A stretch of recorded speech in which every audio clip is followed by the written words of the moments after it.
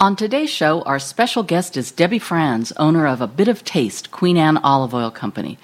We've got updates on the tragedy in the restaurant world with Poppy closing and RUI heading into bankruptcy, along with good things happening as well.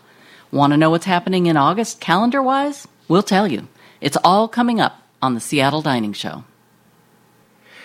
Hey, if you would like to do something a little nice for the Pike Place Market Foundation and you want to have some fun with your food, then I want you to get online, go to seattledining.com and click on the CWC link up at the top. That's Cooking with Class.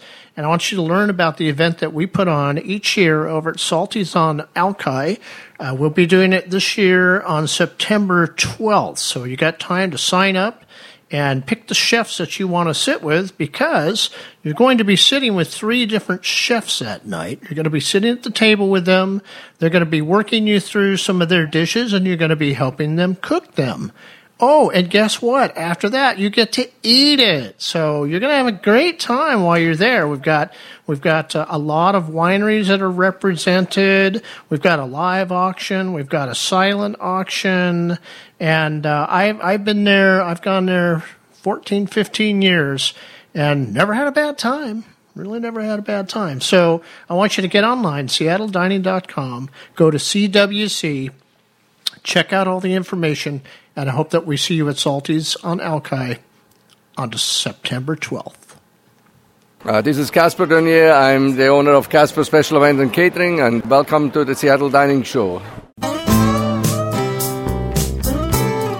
Coming to you live at the Test Kitchen Studio high atop Queen Anne Hill, it is time for the Seattle Dining Show. Join us as we explore news about Northwest restaurants, take a look at upcoming events, discover new kitchen tips you can use at home, dive into great recipes, and much more. And now, here's your host, the senior editor, Connie Adams, and whoever else just happened to drop by today.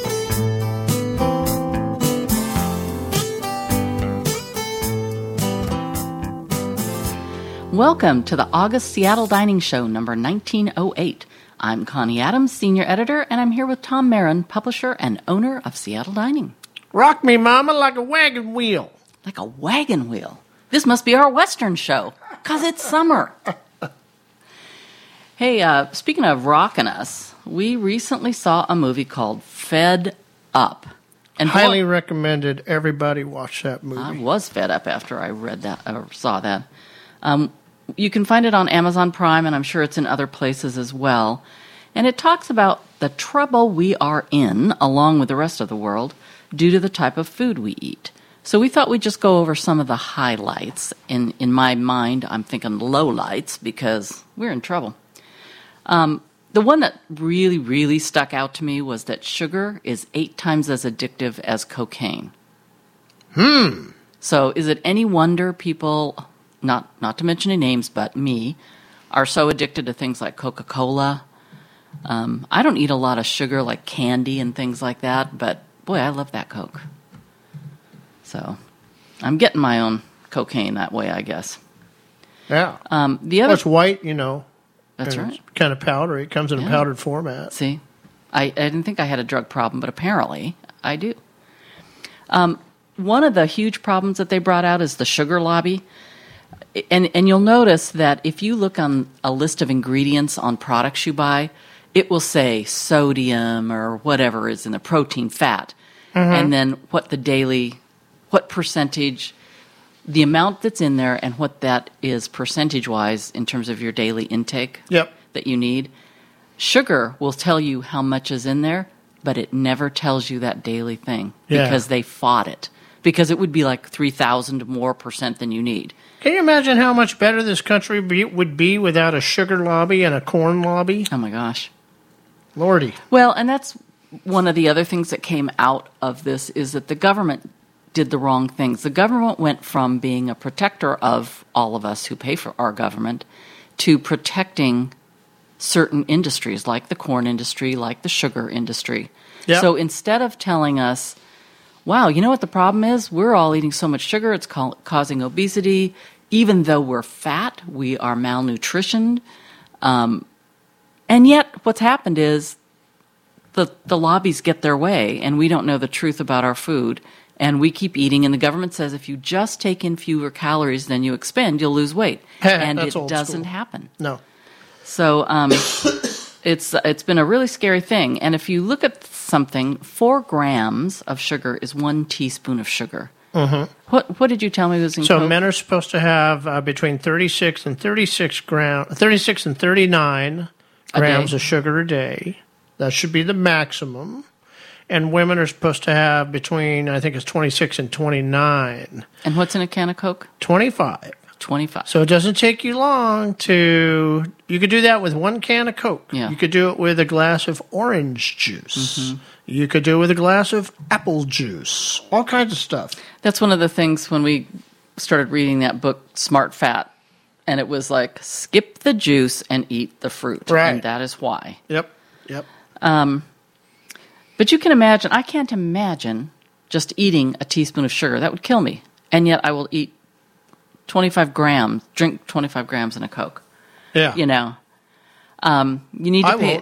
Won't. Well, yeah, but you know what? We've had this discussion. Don't start me again on these diet drinks, because there's something about the chemical process that fools your body, and it's not doing what you think it should be doing. Some research being done on that still that's not conclusive yet. All right. Well, I'm not buying it. I've been lied to so many times.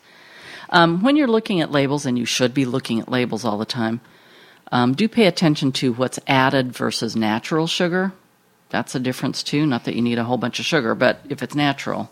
Mm-hmm. I saw a label the other day, and it showed that sugar total without a daily value.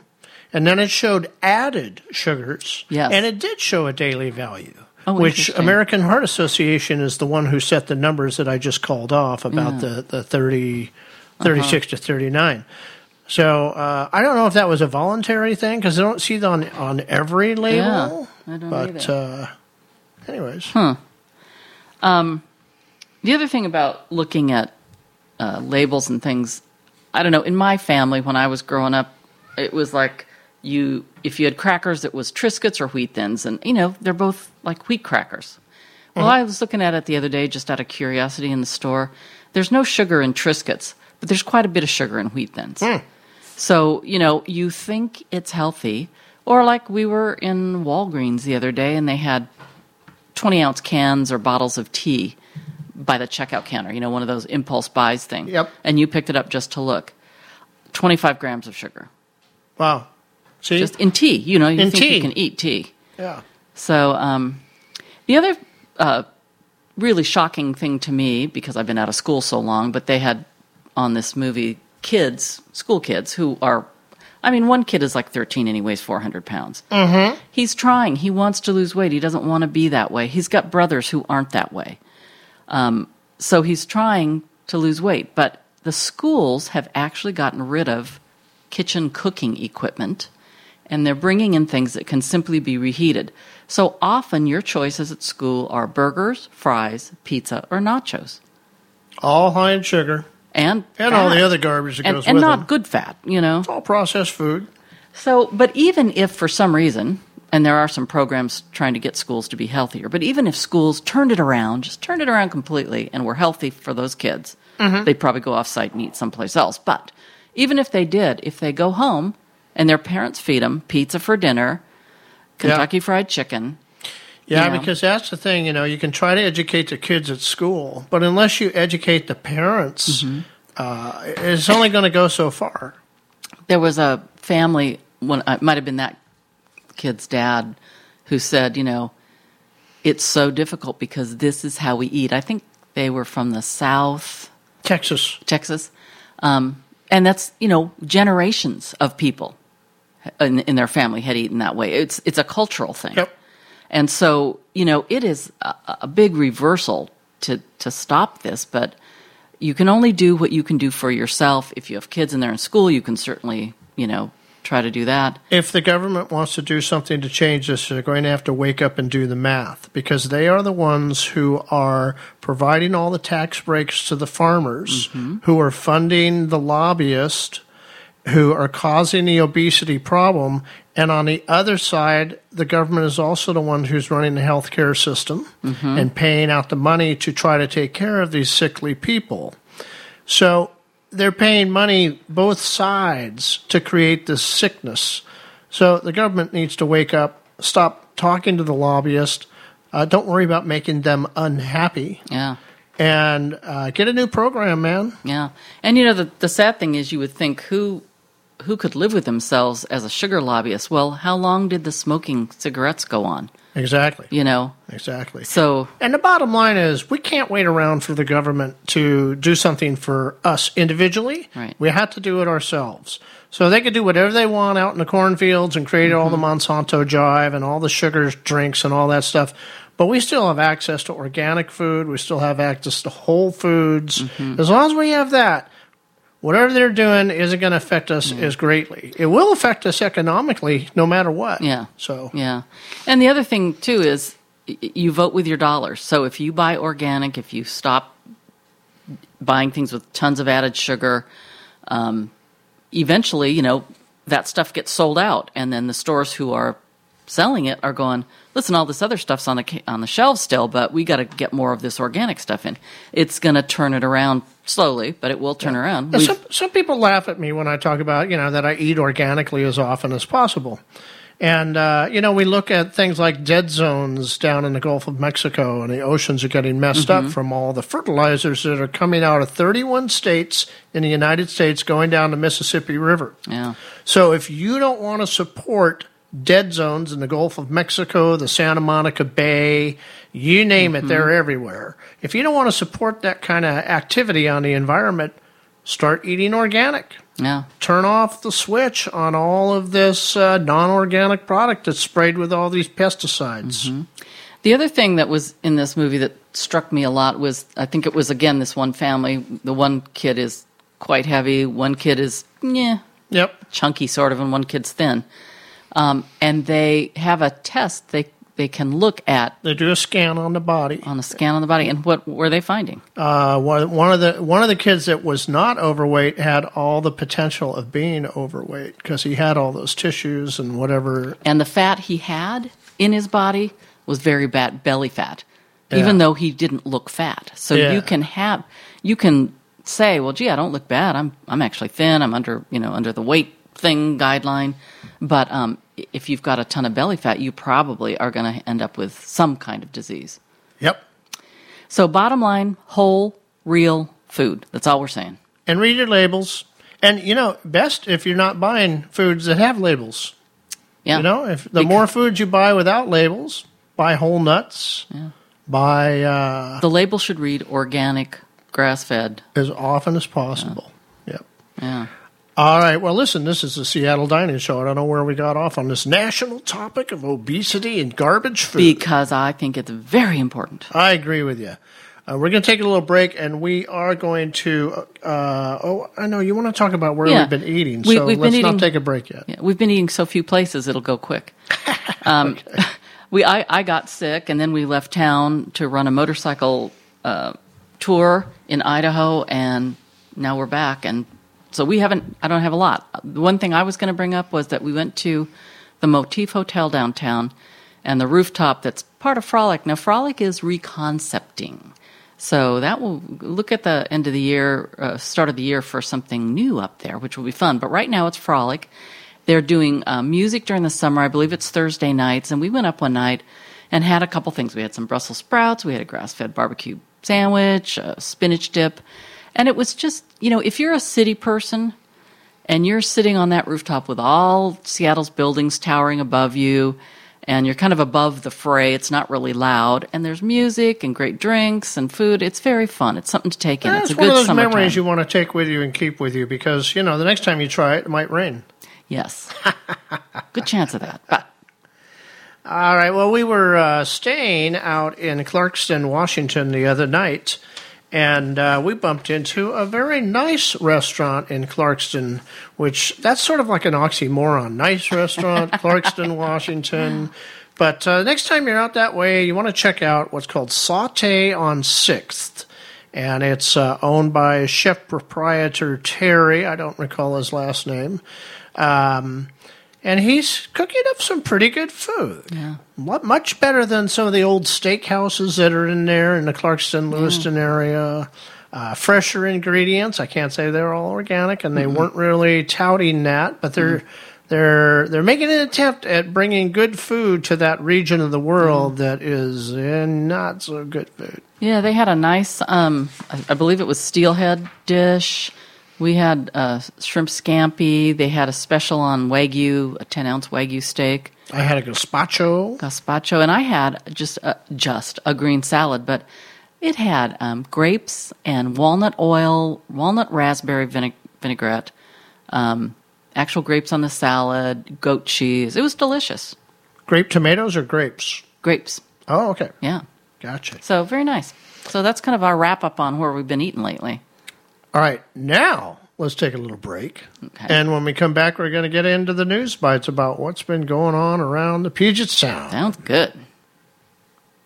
Support for Seattle Dining and the Seattle Dining Show is provided in part by Queen Anne Olive Oil. Explore their huge selection of flavor-infused olive oils and balsamics. Mix and match to create some unique taste treats. Take a field trip soon to the top of Queen Anne and experience oils and vinegars in a whole new way.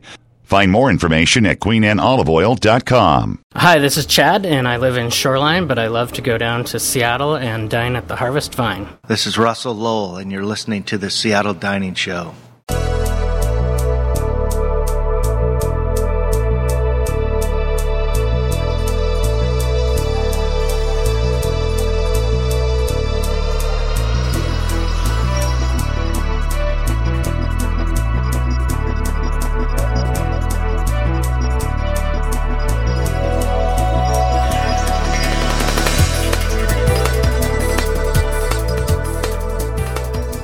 We are back on the Seattle Dining Show. I'm Tom Marin, the owner and publisher, and I'm here with the front of the house, yes. Connie Adams, the woman who makes it all happen here at Seattle Dining. I don't know why I'm laughing. I think that's absolutely true.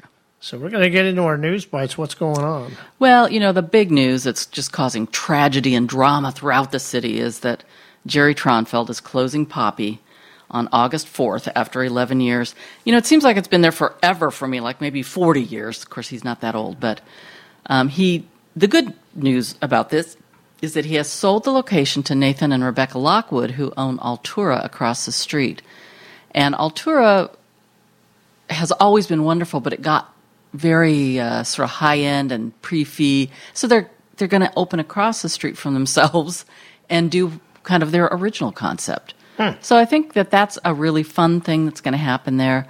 And then Chef Garrett Doherty, who has been running Lionhead, which is also Jerry's, will continue to run that, as far as I know from talking to their PR people.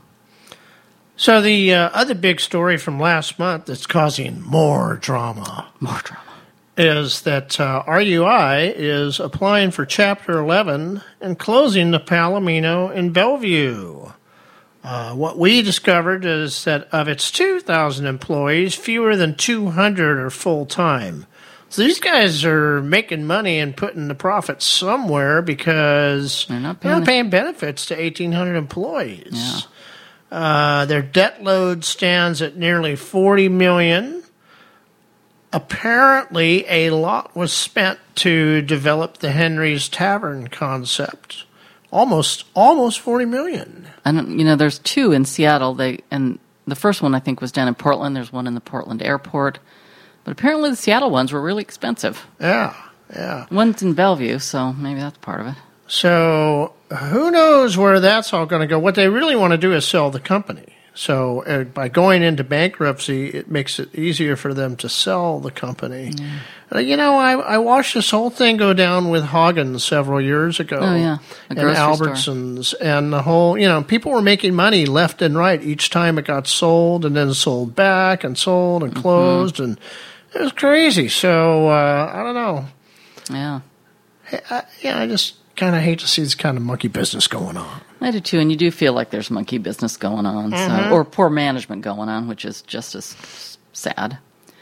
But sticking on the drama closure ride, Tango has called it quits. But The bright side of this one is that owner Travis Rosenthal still has Rumba, which is next door to Tango. He has Sandpoint Grill, and he's got the Agua Verde Cafe. So that famous Tango El Diablo dessert that gets talked about so much, it will live on. I remember going to Tango when it was in Eastlake. Yeah. What was her name? Daniela? Daniela? Yeah, Danielle. Yeah. Yeah, that was fun. And really good food. Yeah. I'm sad to see it go. Mm-hmm. In August, Ethan Stoll is going to partner with San Juan Seltzer to open a food spot at Schooner Brewing Company in the Soto district. Expect steamed clams, crab cakes, and more, with kind of an island feel. Kind of an island feel. Because, we've got 30 days a year that make you feel like you're on an island. Yeah. Another coming closure is Thai Kitchen on top of Queen Anne. That's been around a long time. I'm not really sure how long, but man, it's been more than 20 years. Over 20 years, yeah. The owners are retiring, but I think what's really prompting this is that the property owner is planning a redevelopment of 40 studio apartments and 1,400 square feet of real estate, of retail space. The gentrification continues. Yes, and so we're hoping that... in fact, there was an article in the Queen Anne newspaper that people were saying to the property developer, don't change this little village of Queen Anne like everything else is being changed. Make it something that fits. Kind of late. Well, yeah, it's changing. But I think more than 50% of the real estate on Queen Anne Avenue on top has converted in the last 15 to 20 years. And there's been huge angst about it, and nothing has gone up more than 4 floors. Mm-hmm. So I think, it's going to change. But if you can keep it not, really tall and just boxy and stuff like that. So we'll see what happens. Construction wouldn't start probably till the fall of 2020, and the restaurant will be open through next summer.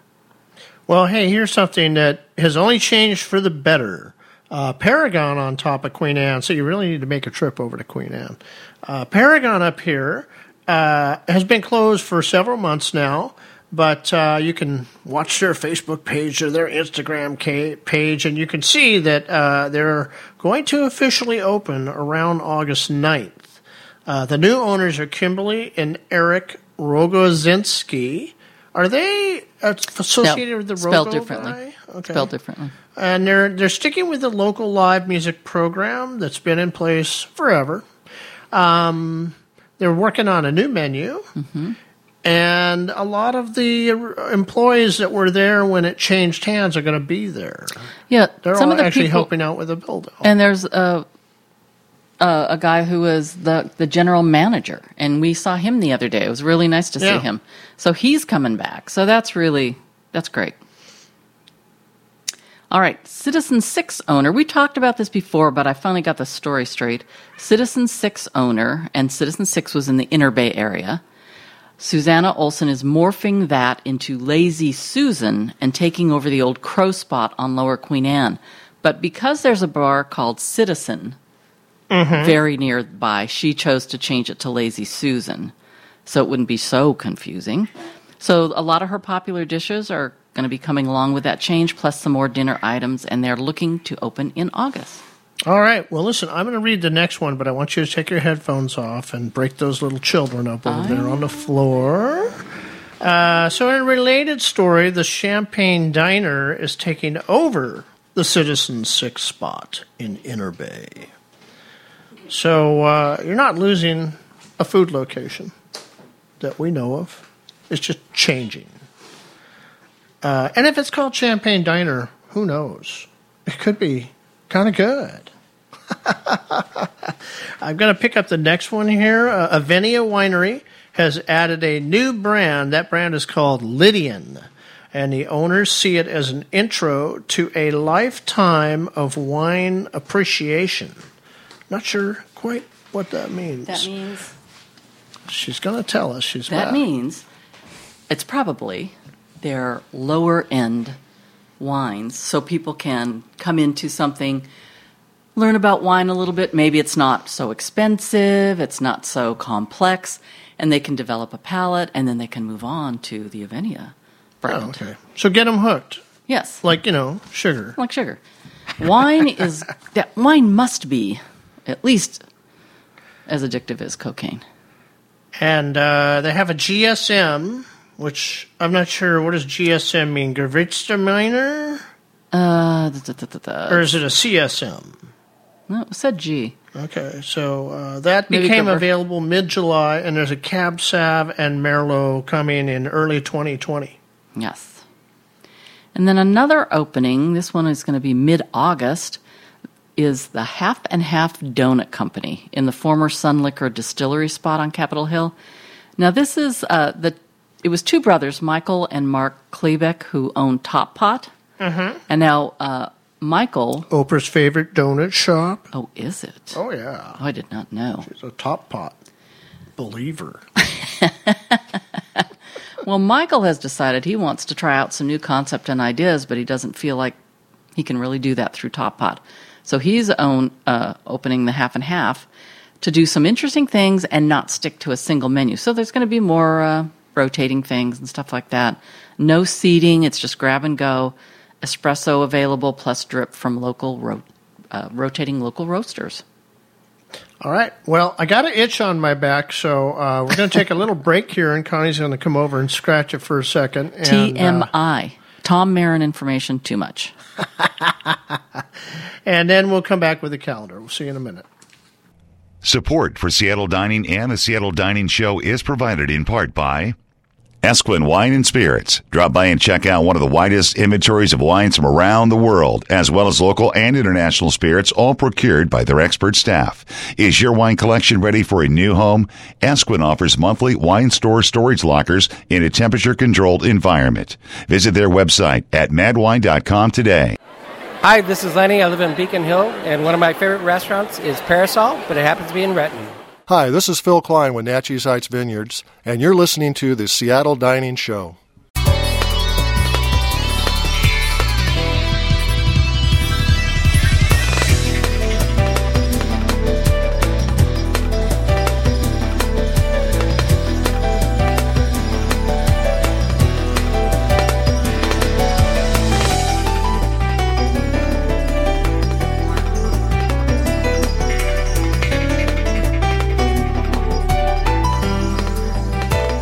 You're back on the Seattle Dining Show with owner-publisher Tom Marin and senior editor Connie Adams. That would be Tom and I.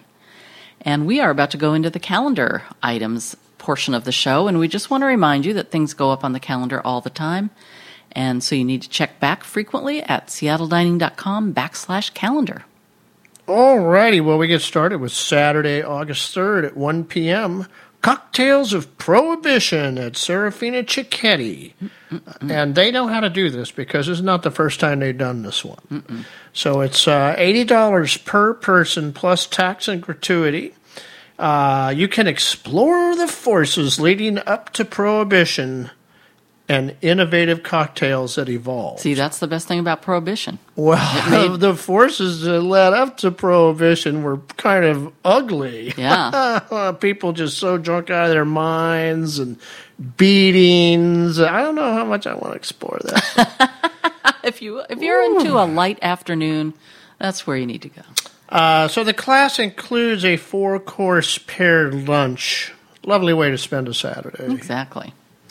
Then this is a week-long thing. I think this is kind of funny. It's Monday, August 5th through Sunday, August 11th. It's RBG Week. Drink and make a difference. So it's in honor of Ruth Bader Ginsburg, who founded the ACLU Women's Rights Project. So dozens of Seattle bartenders will feature 2 signature cocktails. Brovo is donating $1 from each bottle of their Brovo Amaro No. 4 sold to participating bars, and that money will go to the ACLU. So there's quite a few bars involved, but just a few of them are Babar, Central Smoke, Rabbit Hole, Shadowland, the Gerald, Tutabella. So you will be able to find a bar that was going to be part of this. We have a link to this on our calendar, right? Not yet. Okay. I just found it this morning. If we get one, we'll put it up there so you can find out more. Monday, August 5th through Saturday, August 10th, the Bakery Nouveau's own National S'mores Day celebration. You were all waiting for this. You know it. Wow. That's a mouthful of s'mores. And it will be a mouthful. William Lehman has created s'mores. No, Smines. No, Smines, personal handheld sandwiches made with graham cracker shortbread layered with chocolate ganache and vanilla marshmallow filled with salty caramel topped with square filled with salty caramel and then topped. He gets confused by sugar. Yeah, this is very long, and as I'm reading this, I'm thinking about our opening thing. So, you can have one. That's all. I try to balance the show with the good and the evil. That's what I know about that event. All right. It's available for those 6 days and at all 3 Bakery Nouveau locations. On Friday, August 9th, from 6 to 9 p.m., it's the Gilman Summer Wine, Beer, and Spirits Fest in Gilman Village, $25 per person, and they turned Gilman Village into a unique party venue filled with local wineries, breweries, spirits, live music, and more. You can go to Gilman Village Merchants and find tickets. On Thursday, August 15th at 6 p.m., the Heritage Resort Gift Chef Series for August in Walla Walla. This is going to be $150 per person, plus $75 more if you're going to do the wine pairing with it, plus service charge and tax. So please bring a checkbook associated with your 401k plan. A 6-course menu celebrating seasonal bounty. And this time around, we've been talking about this through the last few months, the featured chefs are Ethan Stoll, Mitch Mayers of Sawyer, Lauren Scully of the Lake House, Jason Wilson of Fire and Vine Hospitality, Brian Price of Heritage Resort. And this time around, the winemaker is Justin Wiley of Vapiano Vineyards. And Justin is the one who kind of had the vision. He had the land out there, and he had sort of the vision and got other people involved who made Heritage happen. So it's kind of fun that he's the winemaker this time. Yeah. Saturday, August 17th, 11:30 to 12:30, cheese and wine tasting with, I hope I'm saying this right, Kasia Winery. I think you say Kasia. Kasia? Okay, Kasia. I can't say for sure, but it's $35 per person, and we talked about this last month. This is another Gilbert's Cheese Experience event. And he is the guy he's the head cheesemaker for Beecher's. We talked about it last month, too. Mm-hmm. So their whole thing is about connecting people with the things they eat and drink with the people who make them, which is kind of down our road. We like that. So this is a pairing of artisan creameries with the handcrafted wines. Each ticket includes 3 samples of cheese and 3 samples of wine. And the winery is located at 905 First Street in Snohomish. Hey, we talk a lot about wine. We do. In the calendar section and on the show in general. And as we were doing our sugar research the other day, going beyond the movie, this is interesting. I discovered several wines that were only 1 gram of sugar per glass. Most wines are 3 to 4 grams of sugar per glass. And those 2 wines that I discovered, I'm not going to tell you what they are. I want you to go online and look up sugars in wines and discover how much is in each type of wine that you like. Yeah. And you'll be surprised. And you may change how you're drinking a little. Let's see here. Next up is the Saturday, August 17th, 11:30 in the morning to 10:30 at night. It's a long one, folks. Rosita's fundraiser for Seattle Children's Uncompensated Care Fund. And let me tell you, there's definitely some uncompensated care going out there between the fact that people have higher deductibles, between the fact that a lot of us never changed our auto insurance policy, so we don't have much medical coverage in those. You should. And you never know. So anyways, more details on this. It's part of Rosita's 40th year anniversary celebration. 100% of total restaurant sales that day will go to the fund. That's pretty generous. So if you can't come, you can donate directly. We have that website address online. And Rosita's opened on April 9th of 1979. Are we talking about Rosita's? Like Green Lake. In Green Lake, Yeah. the Mexican place. Yeah. Who also owned a little thing down on Holman Road. Do they? Yeah. Oh, I didn't know that. Yep. Okay. Thursday, August 22nd at 6 p.m. is the Harvest Vine August Paella and Wine Dinner. That sounds good. $150 per person, includes tax and grat, which is nice. It's 5-course dinner, wine pairings, and flamenco entertainment. And that's in the Madison Valley. That sounds fun. Hey, I was just thinking about paella because it's such a versatile food. Mm-hmm. But, we have that seasonal chart that we have with the vegetables and, and the poultry and all the proteins and stuff. And you can kind of look at that chart for what month you're in and come up with the paella that's going to be best at that time of year. Yeah, that would have the freshest ingredients. Yeah. All right. Friday at 4 p.m. on August 23rd. And on Sunday, the 24th... Goes through Sunday. Oh, goes through Sunday. Well, it must be the 23rd through the 25th if it goes through Sunday. We'll get that figured out. Yeah. Is Dunham Days. This is the 10th annual event at Dunham Cellars in Walla Walla. Always a fun place to pop into. Mm-hmm. Live music, food trucks, Dunham wines available by bottle or glass, lawn seating... We've got local artists on site. There will be a brunch on Sunday. That's going to be $25 per person. That'll include the Wine Country Culinary Institute food and Riesling mimosas. 50% of all the ticket proceeds go to Reach Out Walla Walla. Always nice to see people doing nice things for others. All right, the last one we have this month is Saturday, August 31st, and, that's the last day of the month, so that seems right. It's at 1 p.m., and again, we're going back to Serafina Cicchetti and exploring the world whiskeys. It's $80 per person plus tax and grat. Class will explore some unique regions outside the U.S. where whiskey is produced and methods of production, as well as cocktails crafted from those whiskeys. So we won't be talking about Jack Daniels this time. No. And that includes a 4-course paired lunch. Yet another wonderful Saturday afternoon. Yeah. Got to take advantage of those in the summer, Exactly. Got all that nice weather going on. Mm-hmm. All right, that's our calendar. There's more online at seattledining.com. Just click on calendar. We're going to take a second and click off the machine here while you listen to a few of our sponsors and some of our readers. And then when we come back, we've got a very nice interview with a new owner of a well-known shop here in Seattle. We'll be right back. Support for Seattle Dining and the Seattle Dining Show is provided in part by Salty Seafood Waterfront Restaurants. Visit them on the water at their Alki, Redondo, and Portland locations.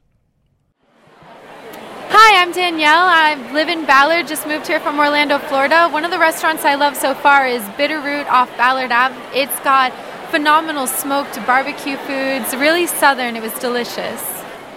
Hey, this is Christopher Chan, the host of Happy Hour Radio, and right now you're listening to the Seattle Dining Show.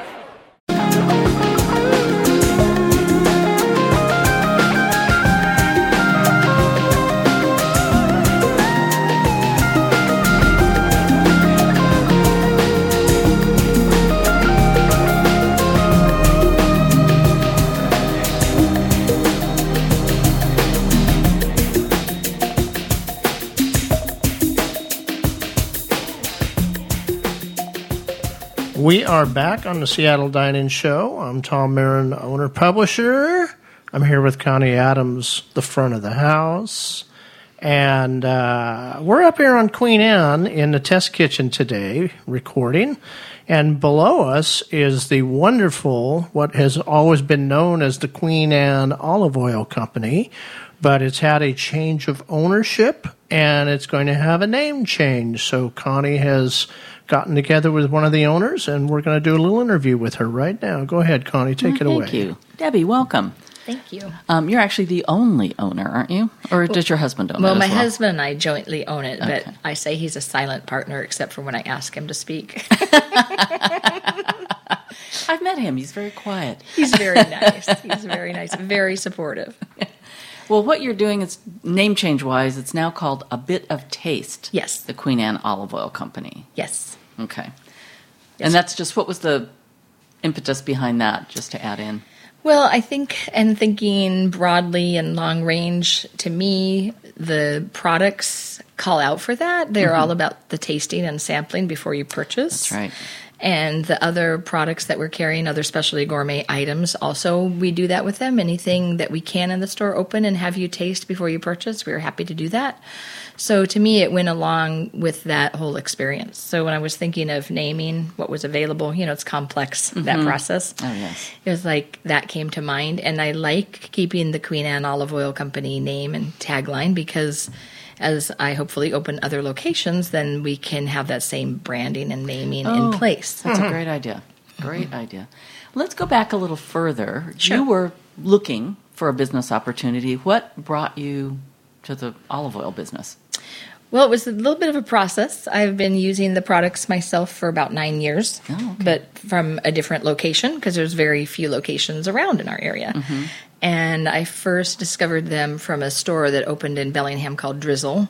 I'd go up there periodically, actually to the Village Books, and then they opened a little spot next to the kitchen shop next to Village Books.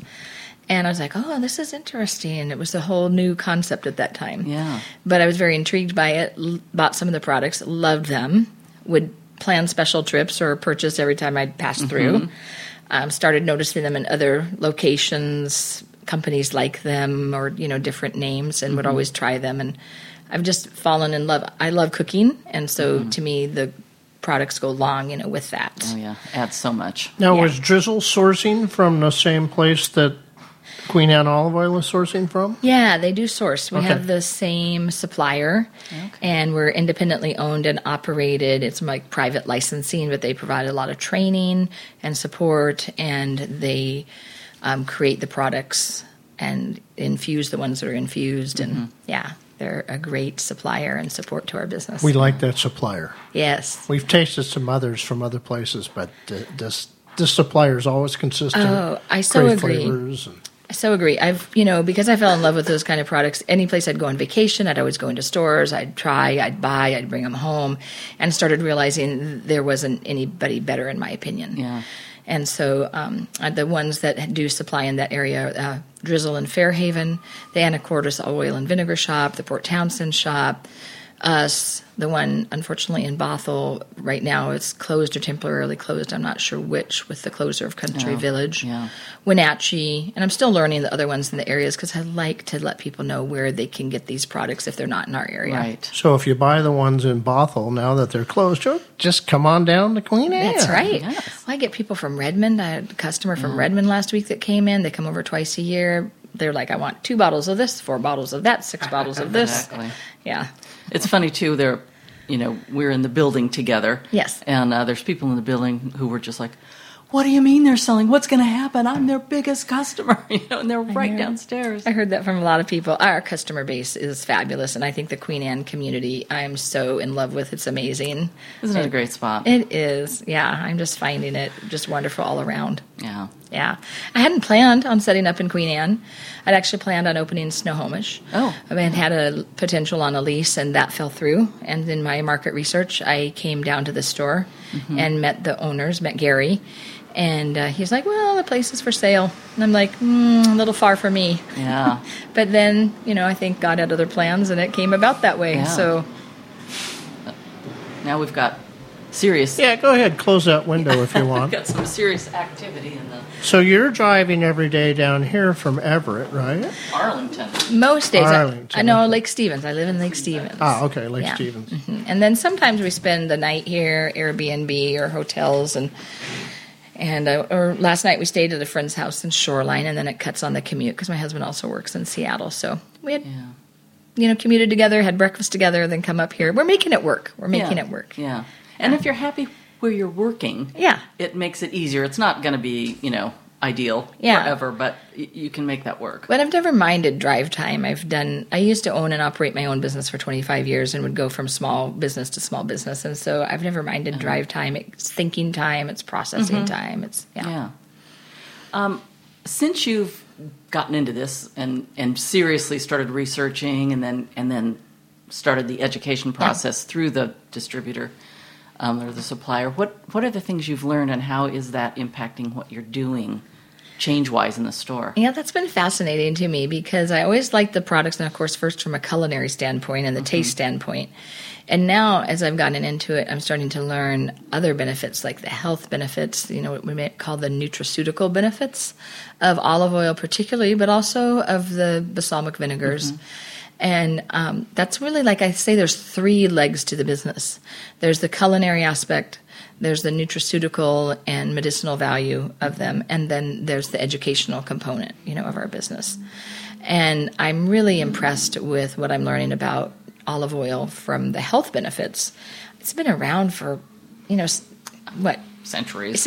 I mean, what do we say, for like thousands of years, and forever. And it's well research based. So as an educator, to me, having it peer reviewed, research based values of it is really impressive versus some newer oils that are in the market that you're going, okay, has this really been research based or known? So actually, there's been a lot of hubbub in the last couple of years about how some olive oils don't even have olive oil in them. Yes. They're really not good, and then there's really low quality olive oil, and it's all, you wouldn't know. You wouldn't know unless there's people out there testing it, like the university in California that was a leader in that, and seeing that, okay, they're cut with other products, or maybe they were extra virgin at the time they were processed, but by the time they've been on the shelf or in the warehouse, they no longer are. Where our products, the date they were crushed, then that they've got a rapid shipment process, they end up in our store, and we educate people to use their olive oil within 16 months to 2 years at the most, so that you keep those values and properties of it.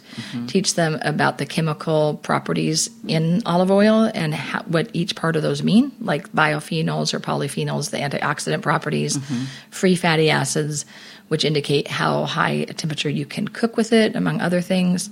And there's so much more that I'm still learning myself. Yeah.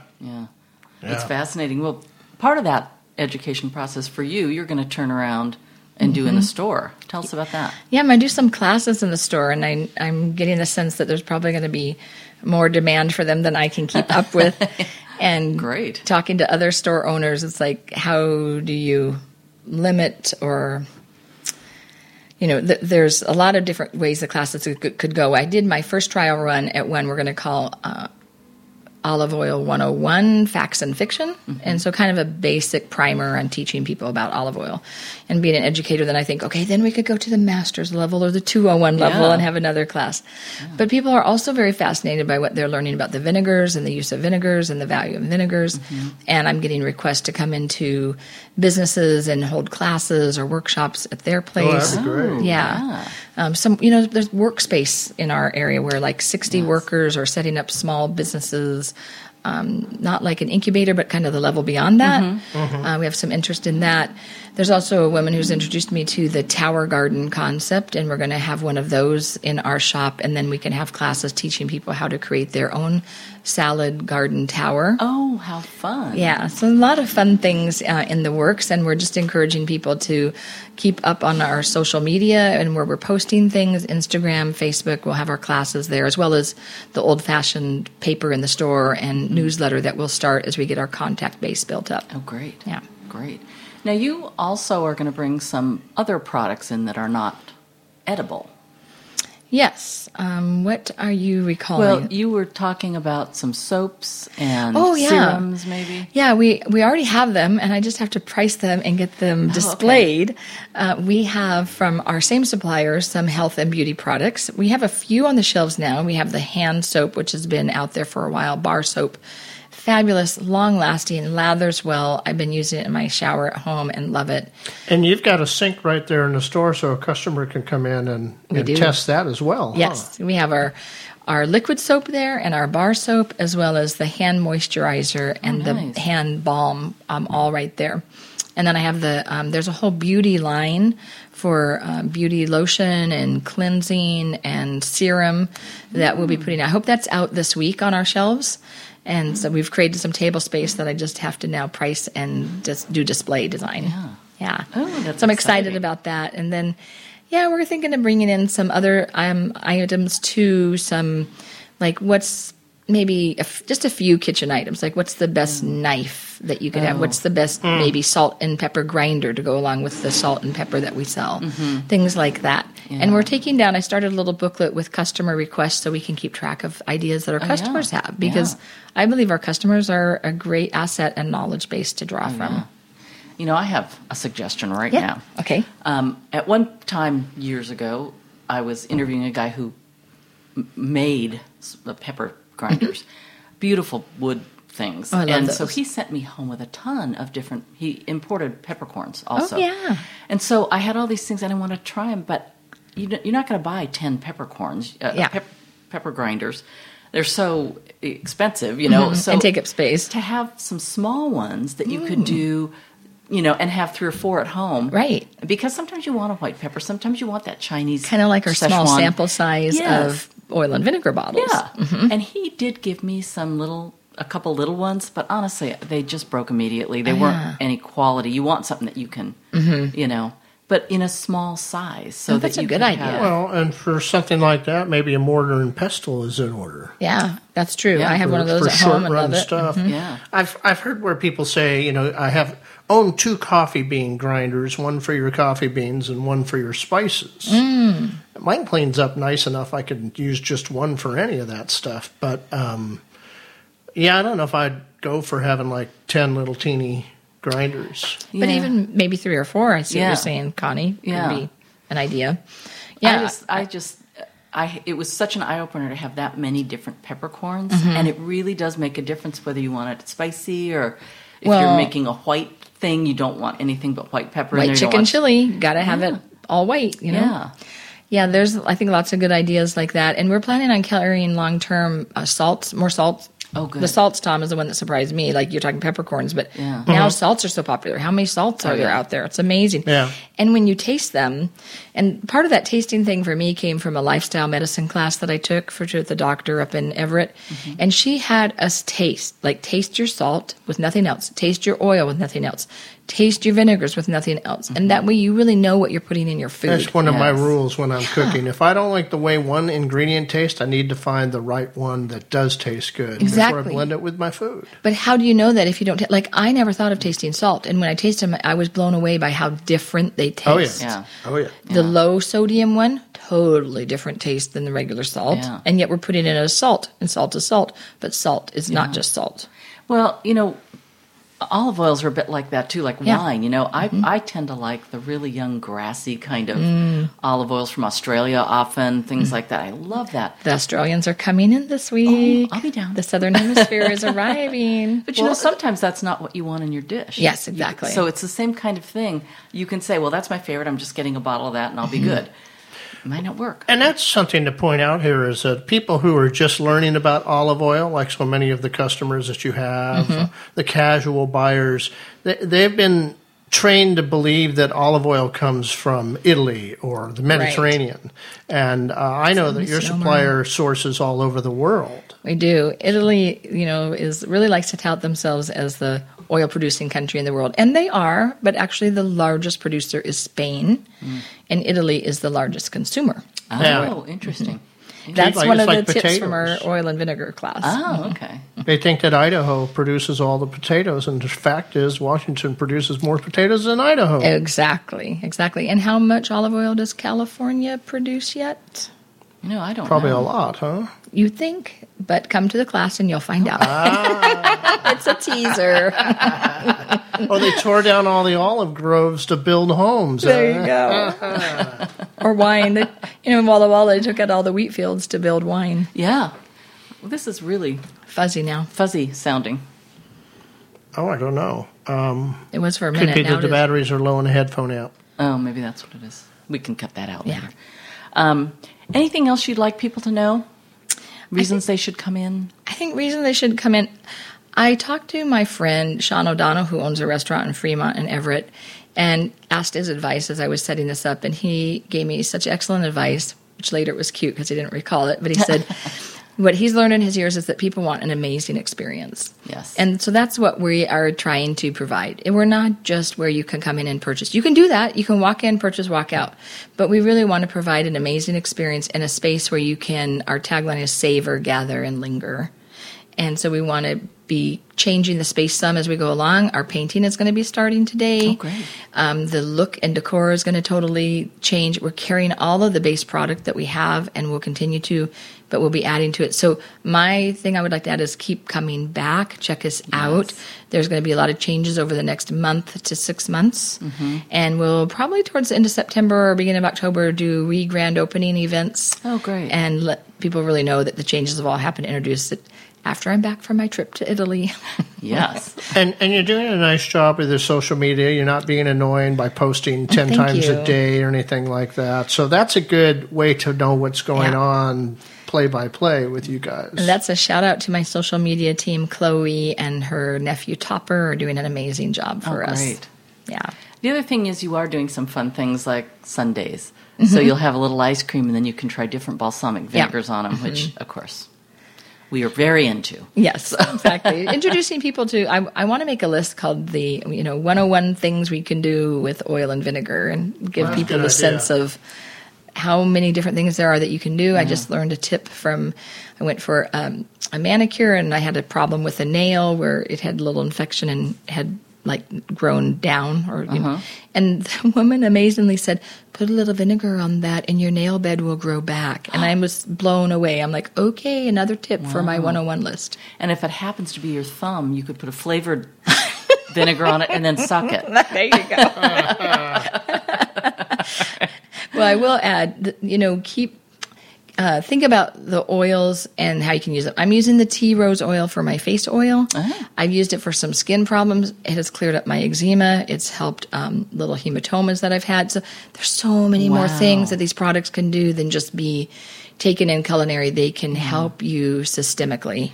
I have a chiropractor, and she says, and she was specifically referring to sunscreen, but she said, I would never put something on my skin that I wouldn't eat. It's your largest organ. And it's like, I had never thought of that, but it's like, why would you? It goes through. It's your largest organ. Think about the medicines that you're given topically, and you take them in, and they affect you systemically, taking them topically. So same thing. Oh, crazy.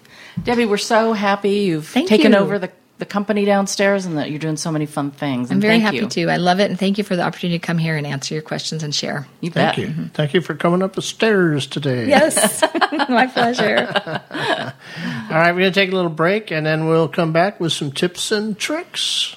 Hi, this is Jeff Leichleiter with Tim's Cascade Snacks, and you're listening to the Seattle Dining Show. Looking to have some serious fun with your food? You better come to the 18th Annual Cooking with Class fundraiser. It's September 12th at Salty's on Alki with that beautiful city skyline view. You choose 3 chefs and learn to make a dish with each of them. A lot of wineries have donated wines to pair with those chefs' dishes. There's a live auction and raffle. And the event benefits low-income and homeless seniors via the Pike Place Market Foundation. You can find information and register to attend on seattledining.com/CWC.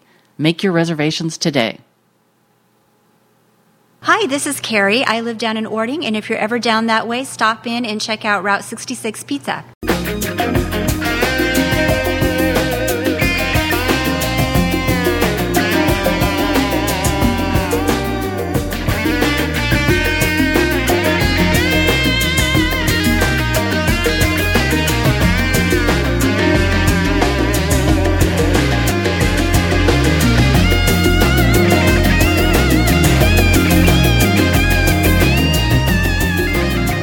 We are back on the Seattle Dining Show. This is what we call the outro, but we don't like to leave you without a couple of good tips and tricks that you can use at home or when you're dining out. So, Connie, you got one here? Yeah, I was thinking we were talking about healthy options and things like that.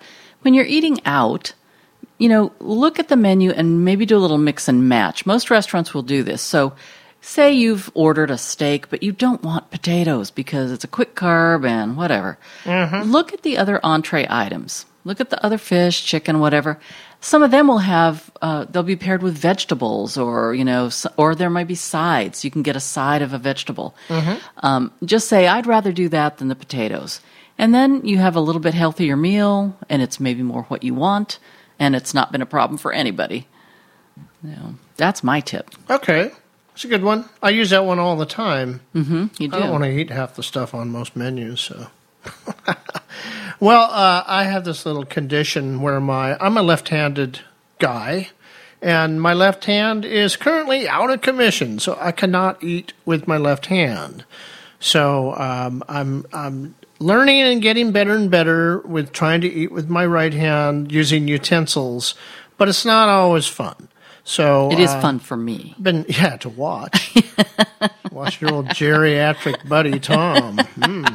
Watch the food shake as he brings it up to his... Oh, he didn't make it in. I prefer to eat at your house, by the way, because my house is getting messy. So what I'm learning to do is I like to eat things that finger foods that are good for me. I want to roll up some organic ham and cheese and dip that in mustard. I might want to get some carrots and have those sliced up. Nuts, I love to eat nuts. And so I can put those in a ramekin and then just kind of pick that up and toss them down the gullet. But it's, it gets so tiring trying to hold a spoon or hold a fork. And, of course, I can't cut anything. Yeah. So I kind of need to, maybe a little sushi would be nice. Can you make me up some sushi? There you go. I have never had children, and so this has been quite an adventure for me. I get to cut meat up and... That's funny that you've been with me all these years and you say you'd never had children. That's true. Since you've been with one the whole time. That's true. You got a point. I just didn't have to cut your meat up, but other childlike things are happening constantly. All right, it's time to wrap up the August show. Thank you so much for joining us again. If you're not already a subscriber to our online magazine, it's free to do so. Just visit seattledining.com and click on subscribe free. We'll see you next month. Bye. Thanks for listening to another edition of the Seattle Dining Show. This program is a copyrighted production of Mixed Media and may not be reproduced in part or in whole without written permission of the legal owner, all right? However, feel free to share the link with all your friends on Facebook. Studio equipment for this broadcast was purchased locally at American Music of Fremont Icon. The views and opinions expressed on this show are exclusive to the host and guests and do not reflect those of former employees of Bill the Butcher, the Surrogate Hostess, the Beeline Diner, Louie's Chinese Cuisine, the Doghouse, the 5 Mile House, Charlie's, the Twin Teepees, Ocean Air, Benjamin's, the Madison Park Cafe, or any other lost Seattle icon. Subscribe free to our monthly magazine online at seattledining.com and join us next time for another edition of the Seattle Dining Show.